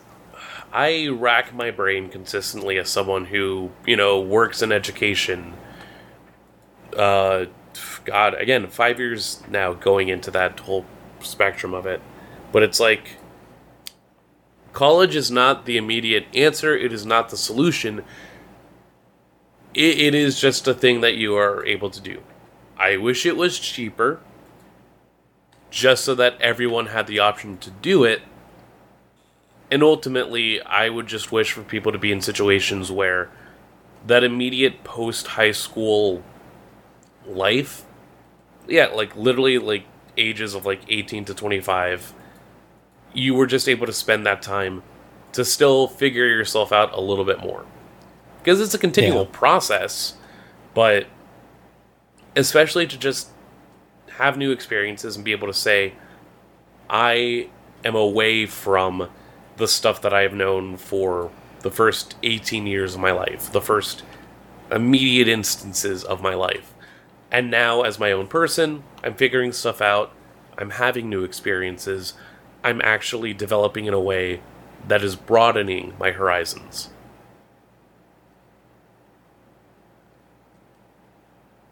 Yeah. We need more flexibility, but also structure. I think we just need more infrastructure. That's what we need in terms of social stuff. Yeah. To really just... Yeah. I mean, that's a whole nother conversation, but really, like, it is just like... It's so weird to see so many of these stories discuss this for years and years and years and years and years, and still... There's plenty of people doing work out there. I don't, but... Just become a vampire. Just go to Become a vampire, yeah. Go to an agricultural school. Fucking, don't marry your adopted sister. Don't do that. Don't do that. No. Do, follow somebody whose intention is to destroy the world with a powerful object, but do That's it in the true. manga. Yeah, you have to do it in the written form. Yeah. Not it's a visual medium, then we don't need about that. You might be making the wrong choice, and you'll regret it in a few years. Go find the legendary pirate treasure, and maybe find your found family, and also, like, dismantle systemic, like, fascism along the way. But it'll take like 40 years. I mean, that's... And that's fine. Yeah. And that's fine. That's the message of One Piece. Take your time. That's what One Piece is saying. Take your time. Take your time. Again, You're right, yeah, like, honestly, though. What other fucking manga out there has a scene that's literally like, shoot down the flag of the government, burn the flag of the government? There's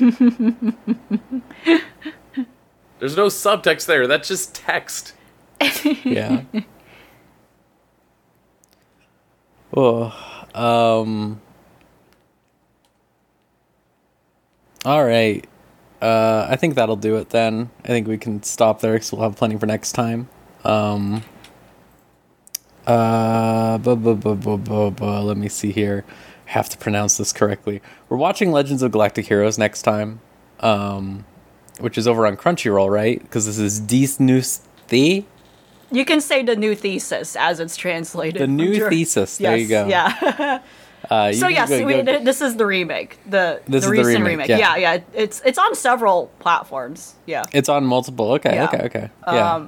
I think it's also on High Dive, I believe, because on High Dive has the original. We saw they had the old stuff. Yeah, High Dive has the original series and the movies. The new one, but who knows? I'm sure it's somewhere else. It's a mess. Some places have the movies, but they don't have the series. It's a fucking mess. I'm so sick of this shit. It's just like when I was like hoping, like the thing that I was really hoping was I was like, this is like insane for me to hope for, but this is like coping hoping. Where I was like, oh, maybe when they're making all these like all the different companies are making their streaming channel, at least that means things will be centralized and you'll know where it is if you're going to go look for it. That's not even true. Right. That's not even true. It's the same problem. So like much now shit there's too many channels. Yeah, absolutely. And it's just like, oh, like this is leaving fucking Disney Plus or whatever, and it's going to Netflix again, or this is leaving Netflix and this is going to fucking HBO Max, and it's like, why is this going over there? I hate it. Monopolization's not even working. What it's trying to do. It's not even working. No, it's making it worse. We're going to fucking have to. They're going to make like, like in like 5 years, we're going to get fucking brain beam technology or something, and they're going to have to make new Netflix, and new Netflix will be really good for like Plus. 5 years. Yeah, new Netflix will have like everything because they still haven't figured out how the brain beam tech works. The other companies haven't, so it's like we're going to have that cycle repeat all over again. But I'm personally excited for this and kind of scared for it. I am a huge Legend of the Galactic Heroes fan, which is insane. I feel like I remember you saying this a while ago. Right. I've seen the whole series, the original series. I've not seen every movie, but yes, I've seen all. Again, I am. Kudos to One Piece fans. But still, it's still hundreds of episodes compared to what I normally would watch. Dragon Ball does not count. That's an experience. That just kind of comes and goes. But Legend of Galactic Heroes, you sit down, you watch hundreds of episodes. In this case, the new thesis is a remake of basically the series to try to bring to new audiences. And something I've been personally putting off because I saw the art style. I'm like, no. That said, this will force me to watch it and stop judging it from afar without trying it, but I also know there are mixed feelings about it, and I am curious just to see where I fall on that spectrum as someone who adores the original series and has been trying to go through the original novels at the moment. Finally hit volume 4. Fucking long book, fucking dry book though. I bet. I will go complain about that next time, but yeah, pretty excited for this. I'm glad to hear this again because I had forgotten, and it will be good to have that. I always like when we have at least one person who knows what the fuck's going on. But definitely an interesting series that the original coming out like close to when OG Gundam come out, and they're very similar in those touchstone points in regards to influencing sci-fi and anime. Not necessarily mech in this case, which Gundam did, but just sci-fi and sci-fi drama in general in anime, I think, and those tropes of like the two rivals, and I'll look forward to that. I still haven't gotten around to watching it. I think we're going to try to watch it tomorrow, get started on it. Well, we'll see. Either way, when this is done, probably watch it. Yeah? High Dive does have... There are 162 episodes of the original OVA. Yep. And we have 2 weeks. Oh yeah, you're right. That's easy. Let's go. The one we are watching, or at least we're assigned to watch, is 12 episodes. 12 episodes. Again, it's the remake. It's the first season of the remake. Yep. Don't get it confused. But if you want to choose to watch the OG series, which again, 100+ episodes, no one's stopping you. Within 2 weeks, go for it. Within 2 weeks, sure, go for it. I'm thinking, if I have to compare. If I have to think about... Compare the first 12 episodes to the 12 episodes of this. Well, no, because what if it's a case of like, the first episode is condensing, maybe... Which I'm assuming it's 5 the case here. Yeah. OVAs, maybe. Listen, I need to know everything about Reinhard Lohengram. I feel like I do too, based on how people talk about him. Yeah, people love that. People love that fascist little man. Everyone's favorite fascist. Good lord. I mean, that's just how it goes. That's just how it goes.